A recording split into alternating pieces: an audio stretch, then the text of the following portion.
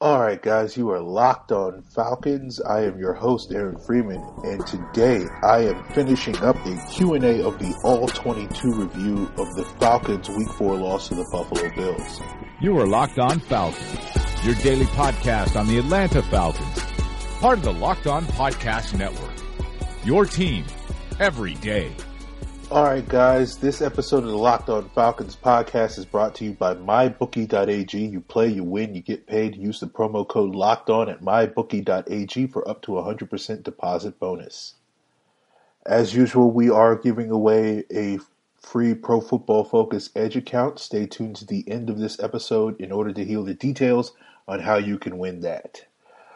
I do want to say up front, guys, that I am suffering from the beginning stages of a cold, so I think probably in all likelihood you won't really notice a difference, maybe. But if I happen to make more noises with my mouth than usual, I hope it doesn't bother you too much. So I just want to give you a heads up about that. All right. So as for those of you that are just tuning in today and didn't listen to yesterday's Q&A, we did a all-22 Q&A. People submitted questions, film questions and whatnot, general questions as well. And I answered them on yesterday's show, but it was getting up there to an hour mark, and I was like, I don't want to make this an hour and a half episode. So, I decided to split it into two parts because of the bye week, and we don't really have like a game to preview normally on this Thursday like we normally do most weeks.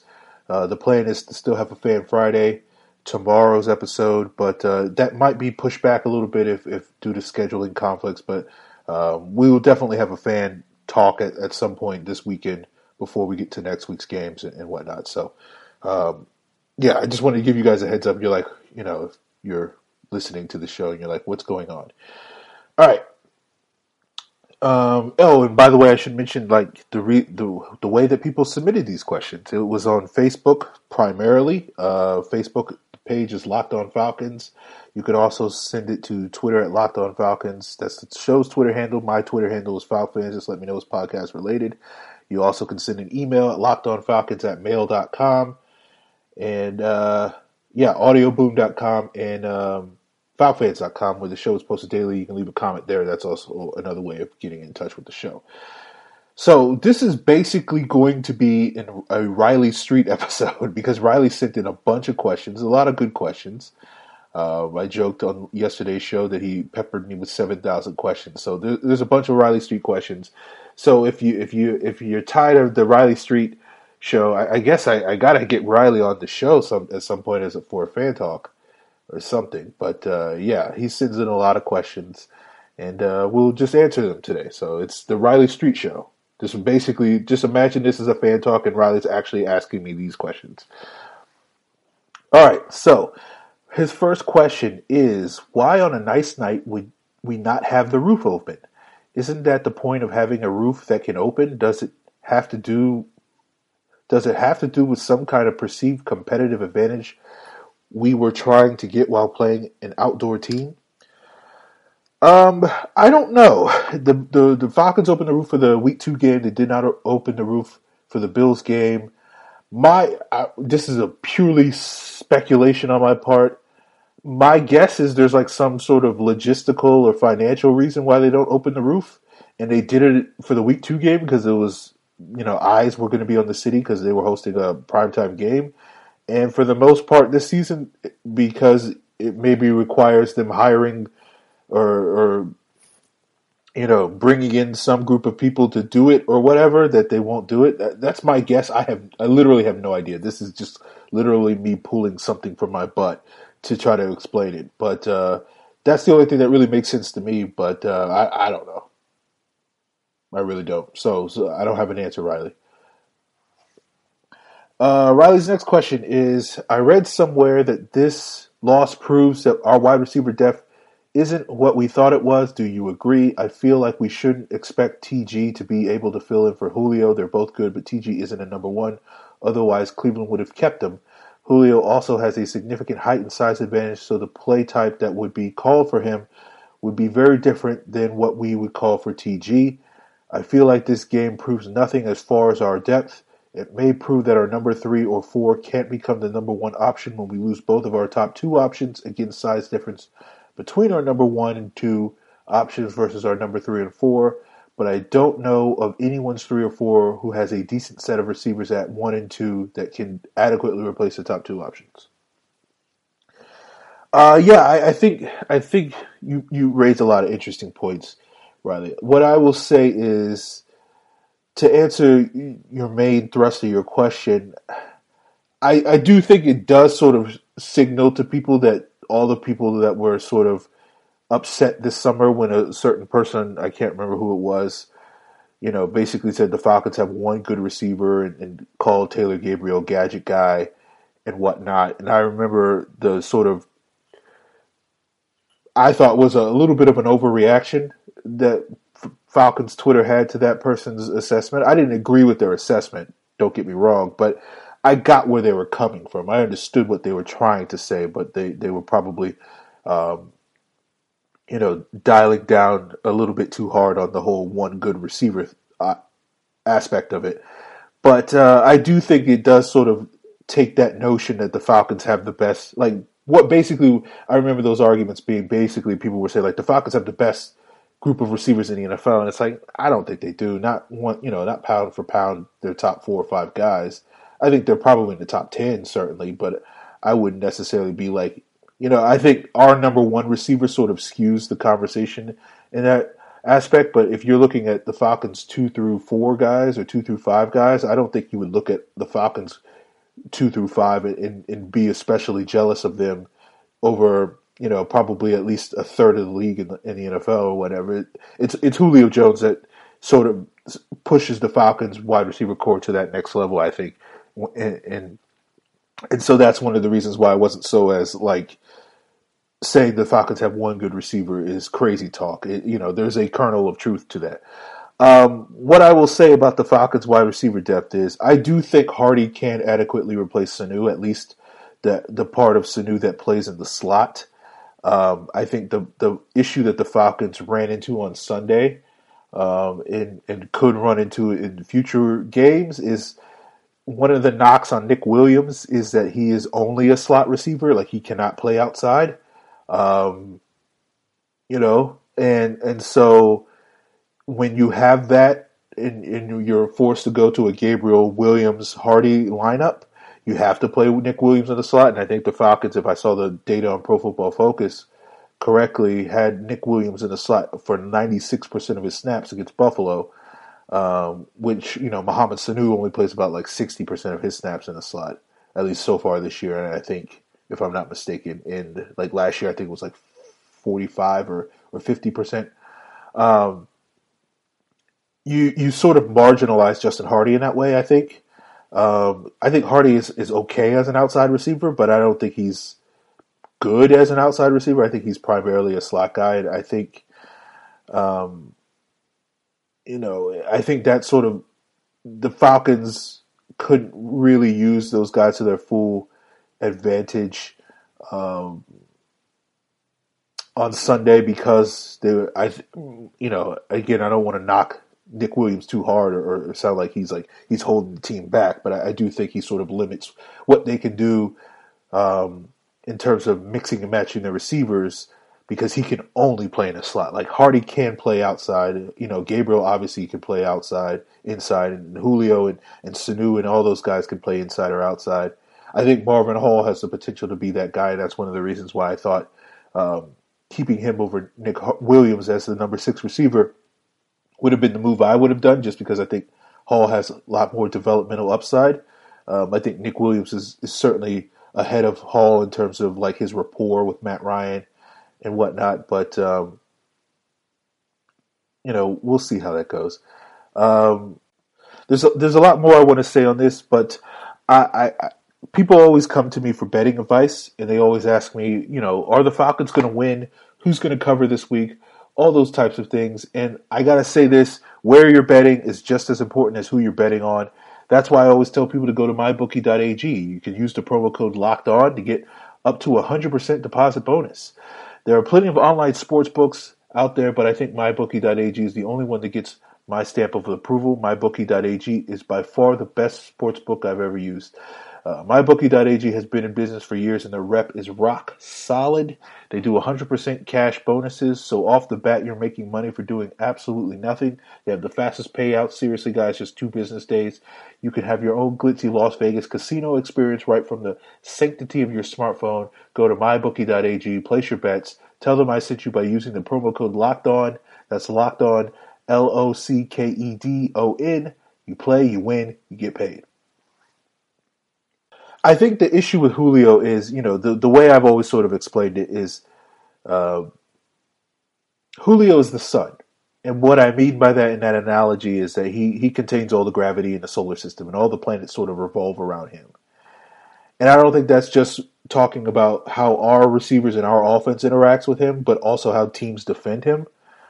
And I think when he's not on the field, that gravity goes away. And to continue the analogy, each individual planet has to sort of support life on its own or whatever. And this is one of the reasons why I wasn't a big fan of the Sanu signing. And while I wanted a guy like Travis Benjamin, because I feel like with Benjamin's deep vertical speed, I think having that skill set means that you can sort of stand on your own, even if it's not, even if you're not going to be a true blue number one receiver. I think Gabriel has a little bit of that because of his vertical capability. I think he's sort of held back a little bit because of the lack of height. I think it's harder for a 5'8" receiver with 4.3 speed to be as effective as like a 5'11" or a 6 foot receiver with 4.3 speed. But, I still think he can sort of do some things, but he's not necessarily going to make teams adjust their coverages in the same way that Julio does. And again, I don't want to make this into a Sanu bashing thing, but he's going to make it difficult for you to build your offense around him because it's going to be a lot more intermediate and short passes where he can use his size to sort of post up guys. And I think that's one of the reasons why he wasn't particularly effective in the first half of the game on Sunday, because a guy like Trey White isn't a guy you can just sort of out physical. And the example I always sort of use to illustrate this point with Sanu, I don't know if I've mentioned it previously on the show, but if I haven't, then here it goes again. You go back to last year, and I think you look at the 2 games against Seattle, and I think probably your average fan would probably say the reason why Sanu had the big playoff game because he was more integrated in the offense, he was more comfortable with Matt Ryan and all these sort of intangible things. And I don't think that's true at all. I think the reason is he had a better matchup. You go back to that first game against Seattle, and he's going up against a guy like Deshaun Shedd. Shedd is just as big, as long, as physical as Sanu is. And so I think in that game, Shedd was covering Sanu 3 times. They targeted Sanu 3 times. He had 0 catches, and Shedd broke up all 3 passes. Then you fast forward to the postseason, and now Sanu is getting a lot more matchups against Jeremy Lane. While Jeremy Lane is not a small corner, he's not necessarily a sort of physical corner, and I think Sanu was able to win a lot more against him doing that. And so I think ultimately, wide receivers are really about matchups. And I think, Buffalo's corners were a particularly bad matchup for all of our receivers not named Julio Jones. They were really effective. I thought Taylor Gabriel would be a lot more effective, but they were really effective at sort of jamming him at the line of scrimmage and sort of minimizing him. And so I think, the long story short, I think there are certain things that you could do with Julio, obviously, and things that you could do with Sanu that you can't quite do when they're not out there. I think another analogy I'll use is it's like having a basketball team when all 3 of our top receivers are healthy. Gabriel is that Isaiah Thomas, small, fast, slashing point guard. He can take guys off the dribble. Sanu is more of a power forward, but he's a power forward with a nice jumper, so he can sort of post up guys a little bit, and you can run pick and roll with him. I can't think of an exact player that an analog currently in the NBA, because my NBA references are really old. It's the only player I can think of is Rayshard Lewis. So I apologize for my basketball references being a little bit dated. Julio is obviously LeBron. He could do everything. And I think when you have those 3 guys, on the quote-unquote court together, then you can sort of do a lot of things and you can run different styles. But when you get to the backups, Hardy is more like a 3-point shooter, similar to Sanu, but he's not really posting guys up. And he'll occasionally take a guy off the dribble. He'll occasionally hit a jumper, but he's more of like a pick. He's coming off of picks and whatnot, and he'll hit the open three as opposed to he's going to create his own shot. Again, I'm sure some people can think of a good example of Kyle Korver. I don't know. I don't think Hardy's got the jump shot that Kyle Korver has, so that's probably a bad analogy. And I think Marvin Hall is a little bit more that Taylor Gabriel type, and I think Nick Williams is, that sneaky, athletic, cerebral, fundamentally sound, hardworking overachiever with a high football IQ, and I think he tends to take advantage of the opportunities that other guys sort of create for him. I'm joking with the adjectives, but I think most of his catches, if you put together a highlight reel of his catches over the last 3 years, two and a quarter years, most of them are going to be times when he finds a soft spot in his zone, rather than necessarily going out and beating tight man coverage. So, like, sneaky, while it's sort of like a reverse racist term for a white receiver, like, he is kind of sneaky. He's just kind of sneaking into those zones, and I think that can be effective when you have other weapons on the field that are taking attention, but I think it becomes a lot harder when you do lose those number one and number two receivers. So, I think part of the thing that held the Falcons back is sort of maybe Sark's lack of experience or just not having enough familiarity with sort of his reserve receivers and their strengths and weaknesses to really sort of make the adjustments on the fly like he needed to in that Bills game. So, we'll see how it goes, but, it doesn't sound like Julio's going to miss, more time. Obviously Julio is always hurt, as we always say on this podcast, but, eventually the injury bug will rear its ugly head regarding Julio again this season, but hopefully it's not going to be anything major. So, convoluted answer to a pretty simple question of, is our wide receiver depth good? Riley's next question. I've been noticing on the views where you can see the stadium seating that a high number of seats seem to be empty. I believe you said after the Packers game that people were just exploring the concourse, etc., and enjoying the amenities of the new stadium. It seems to me like it would be very challenging to have a stadium really rocking with half of the attendees not in their seats. Are the amenities in the new stadium too cool? I'm sure this will continue while there are large numbers of people each week making their first appearance in the stadium, but do you think this will be an ongoing problem into the end of the year and into future seasons?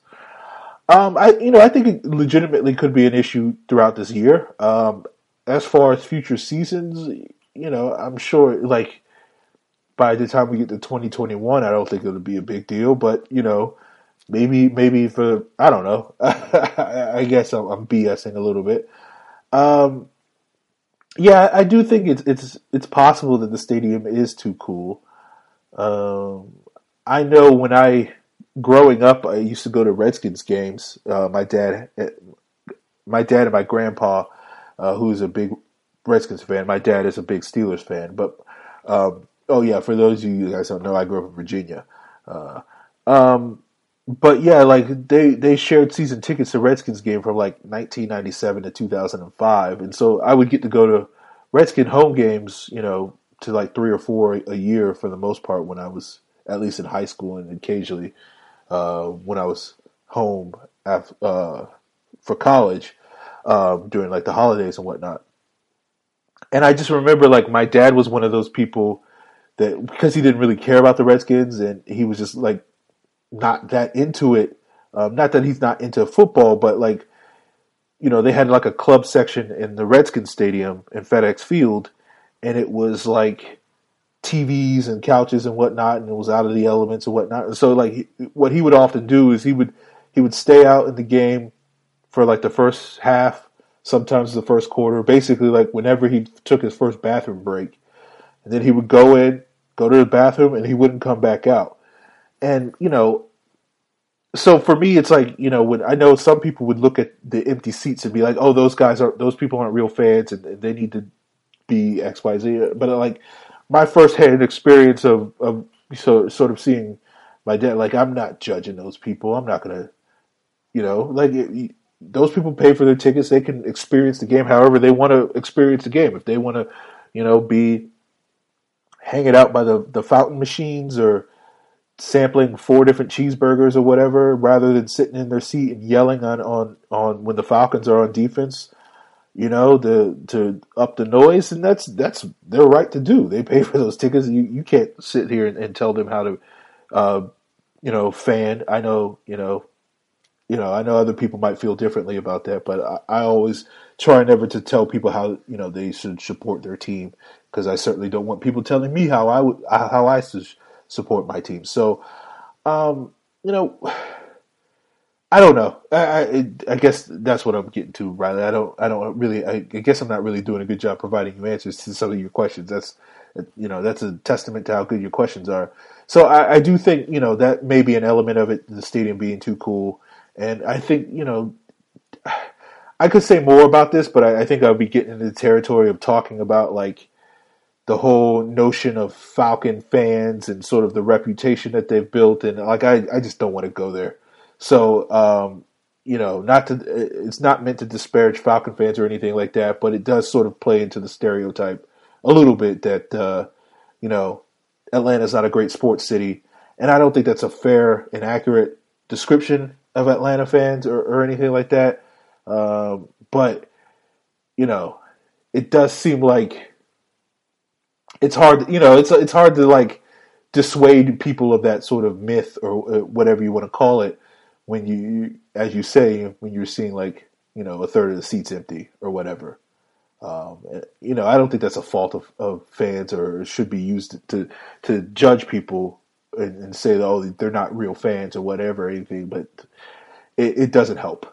But I think at the same time, part of the reason why they make the stadium too cool is to get butts in the seats. And I think we talked about this when I think we had DW on talking about the stadium, and it's about having, there's no real reason for people to fork up the type of money that they need to fork up, particularly given the Falcons PSLs, to go to a live football game when you can go to any sports bar. You can, if you have a HD 4K TV or whatever, and you can watch it from your home.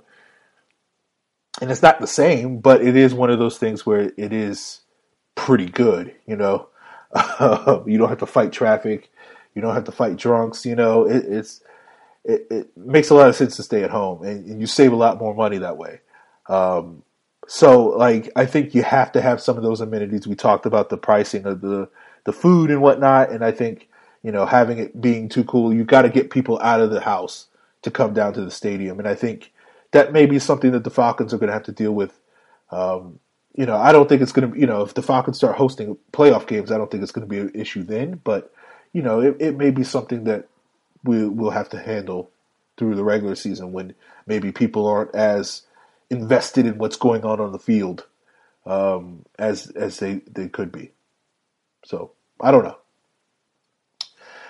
Okay, Riley's next question is also, we're breaking in a new coordinator. There have been some fluke drop, tip passes, and injuries, but should we be worried about all these turnovers? People seem to be struggling to hang on to the ball, whether they are fumbling or not catching the ball on passes. Most of these seem like just mental lapses to me. People are turning upfield before they fully catch the ball, and thus these, I would think, are correctable. Do you agree? Is it too much to read, since we have largely the same personnel as last year and we didn't have this issue last year, that can be corrected in a week or two's time and be cleaned up between now and when the Dolphins roll into town? Or is this an issue that's going to take several weeks to correct? What are your expectations? Expectation questions. Another question where I don't really know the answer to this one. We'll see. I think one of the interesting things we saw in 2015, like turnovers sort of defined that team and that offense. And then we had a lack of turnovers last year. And we were actually tied for the Patriots with the least amount of turnovers in 2016. And so time will tell, but it is worth considering the possibility.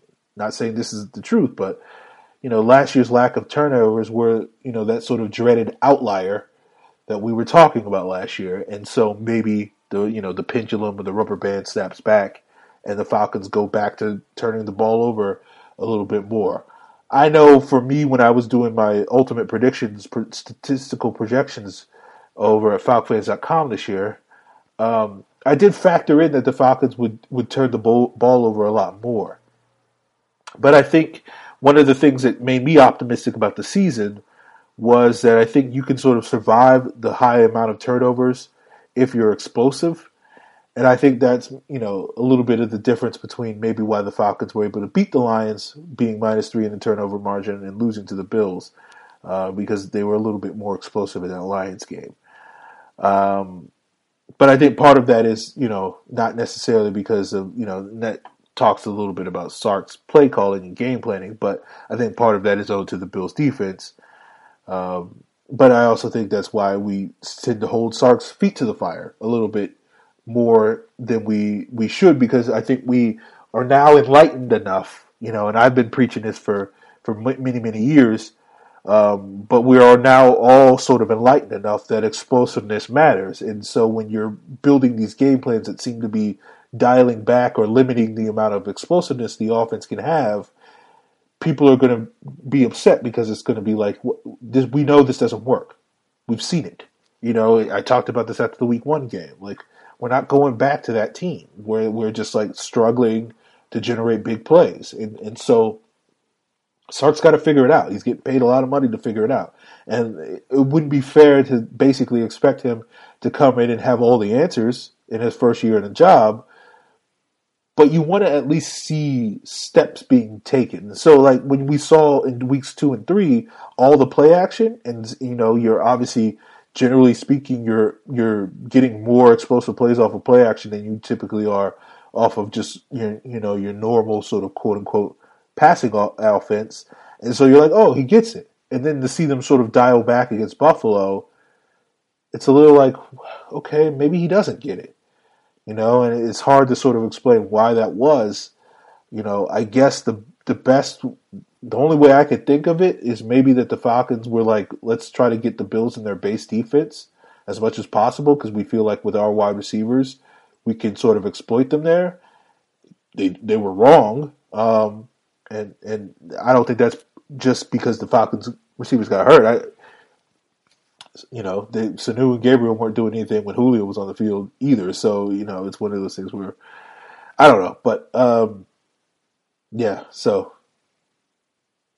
I guess, did I answer your question? What was your question?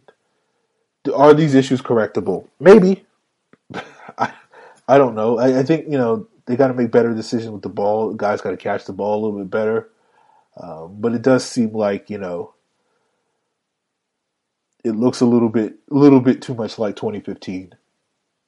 And why that is, we can speculate. First year offensive coordinator, even though the system is the same, maybe guys aren't on the same page quite to the degree. Maybe they're just, last year again was an outlier year, and we weren't necessarily factoring in that to the degree that we should have. They had 19 games where they got pretty lucky with turnovers, and maybe they won't have that sort of streak again this year. Who knows?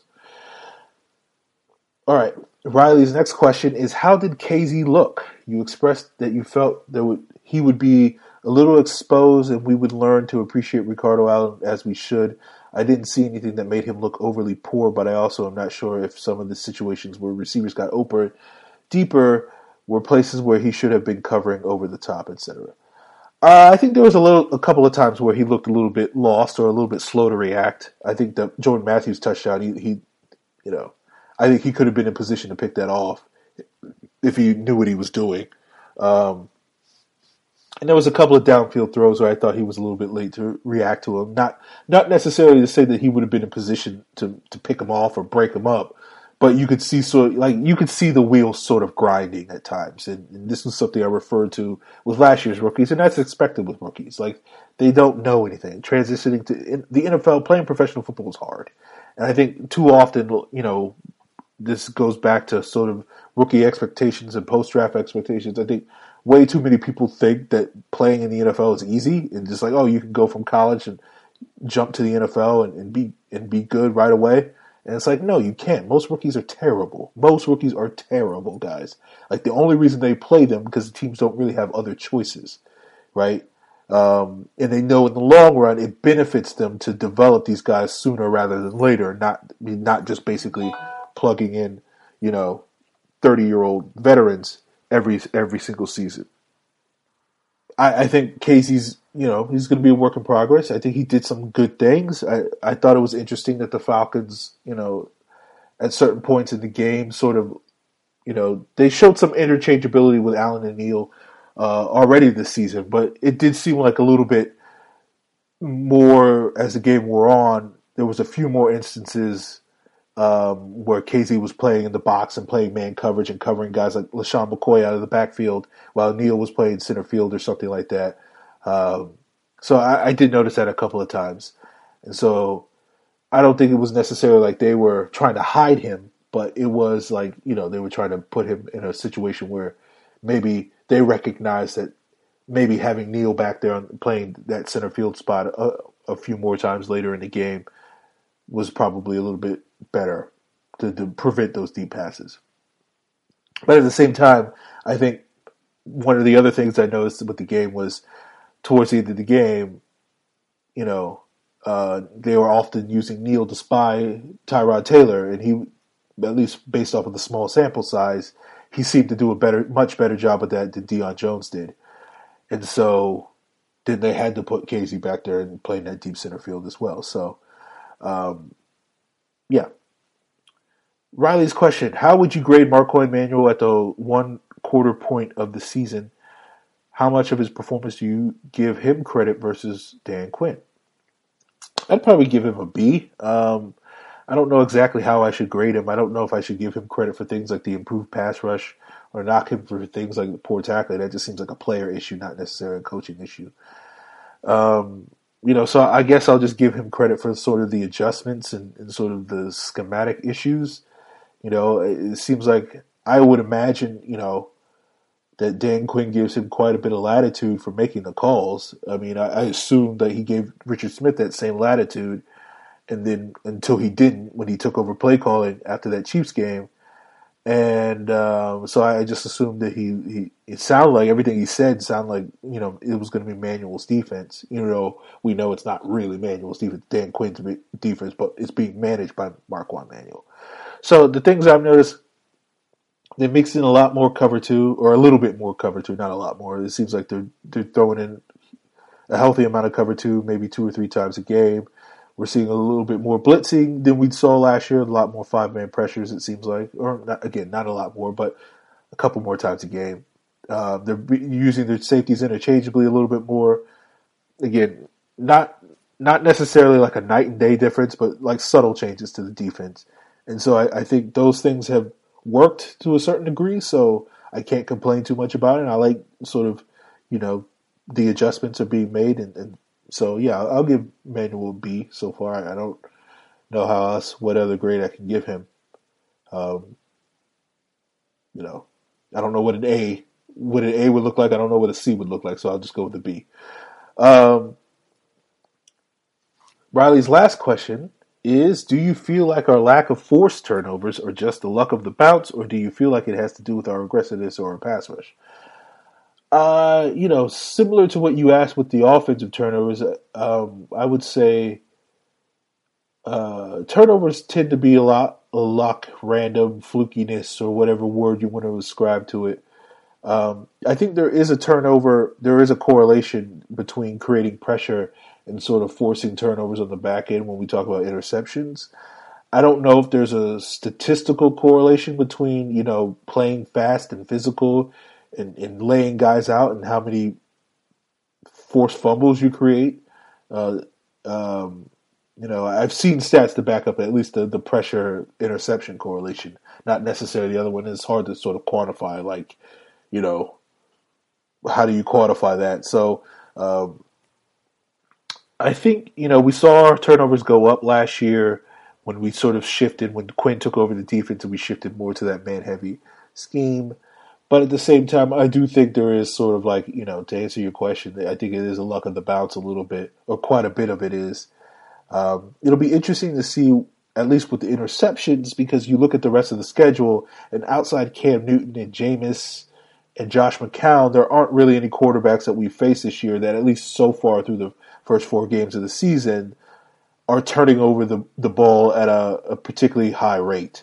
Like McCown's about slightly below average, and Cam and Jameis are near the bottom of the league. So is Mike Glennon, so is Matt Ryan, to be honest. But so it does make me wonder, like, with certain quarterbacks that we'll face that are really good at protecting the ball. Tyrod's really good at protecting the ball. Aaron Rodgers is really good at protecting the ball. He did throw that pick, but that was on a miscommunication, not necessarily due to quarterback error or anything like that. So, I think there's a chance, and again, this is not a prediction, but just there's statistical evidence to support the idea that maybe we won't see a ton of interceptions this year, based off of the quality of the competition. Even Jay Cutler, as turnover prone as he is, has done a really good job relative to most of his career, not forcing turnovers and whatnot. I think, with the forced fumbles, that to me is really where it gets random, really random. Interceptions, there is a certain element of being in the right place at the right time to get a pick, but, forced fumbles and fumble recoveries really is truly being in the right place at the right time. Like, you can be good in forced fumbles. Like, Keanu Neal forced 5 fumbles last year, but none of them were recovered by the Falcons. You look at the yesterday or Sunday's game, and there was a bunch of fumbles in that game, but other than the quote unquote sack strip, and I'm using air quotes because we all sort of agree that wasn't really a fumble; it should have been an incomplete pass. But other than that, none of the fumbles got recovered. Tolbert fumbled, and that was recovered by the Bill. Tevin fumbled, that was recovered by Jake Matthews. We muffed a pooch kick, that was recovered by the Falcons. Which, by the way, I do want to mention that I do think that was a great job by the Bills, trying to steal another possession from the Falcons, coming off the heels of that sack, quote unquote, sack strip of Matt Ryan and that touchdown. I think that's a testament. That's another indicator that the Bills came to play, as opposed to maybe the Falcons didn't come to play. So, I don't like to say the words outcoached as much as other people like to say it, because I think that word sort of loses its value with how frequently people throw it around, not really knowing what they're talking about. But it did seem like the Bills certainly had the coaching advantage on Sunday versus the Falcons. So, I will say that. So, I mean, look, I don't know the answer to this, Riley. It's one of those things, like, I don't have an expert opinion on this. It's like, we could, over the next month of the season, over the next 4 games, we could have 8 turnovers or more, or we could have none at all. And no one has an idea. It's just sort of a random roll of the dice, really, when it comes down to turnovers. So we'll see what happens. But I feel like they'll come more frequently than they have. We only got 2 turnovers so far this year. So I feel like they will come more frequently than they have the first 4 games. But I can't necessarily tell you how or why or when they'll come. They'll just, odds are that we'll have more than 2 turnovers this entire season. So, yeah, we'll see what happens. All right, guys, I appreciate you hanging out with me for another Q&A. I hope my cold did not truly affect the quality of this podcast. I know my brain was a little bit discombobulated. I'm a little lightheaded from the medicine. So I couldn't read. But again, I appreciate all you guys staying tuned. As I want to say, this episode of the Locked On Falcons podcast was brought to you by MyBookie.ag. Head over to MyBookie.ag and use the code LOCKEDON to get your 100% deposit bonus. All right, guys, Pro Football Focus Edge. How do you get in on this action? Well, you got to go to Locked On Falcons iTunes. Give us a rating review. Leave your Twitter handle in the rating or review. 5 stars. Don't forget the 5 stars. And randomly at the end of each week, a winner will be chosen from those people. And you'll get a Pro Football Focus Edge account. It's a $40 value. You get player grades, snap counts, fantasy projections, draft coverage, all that type of stuff. All the great insight that Pro Football Focus provides with the player grades and the stats and all the advanced stats and whatnot. So Definitely worthwhile value for you guys, especially when you're getting it for free. You know, I like my Pro Football Focus on the price of On the House. Jeff Ratcliffe, Director of Fantasy for Pro Football Focus, will also be on Locked On Fantasy with Vinny Iyer every Thursday. You can also check out the friend of this podcast, Mike Renner, on Locked On NFL with Matt Williamson every Wednesday.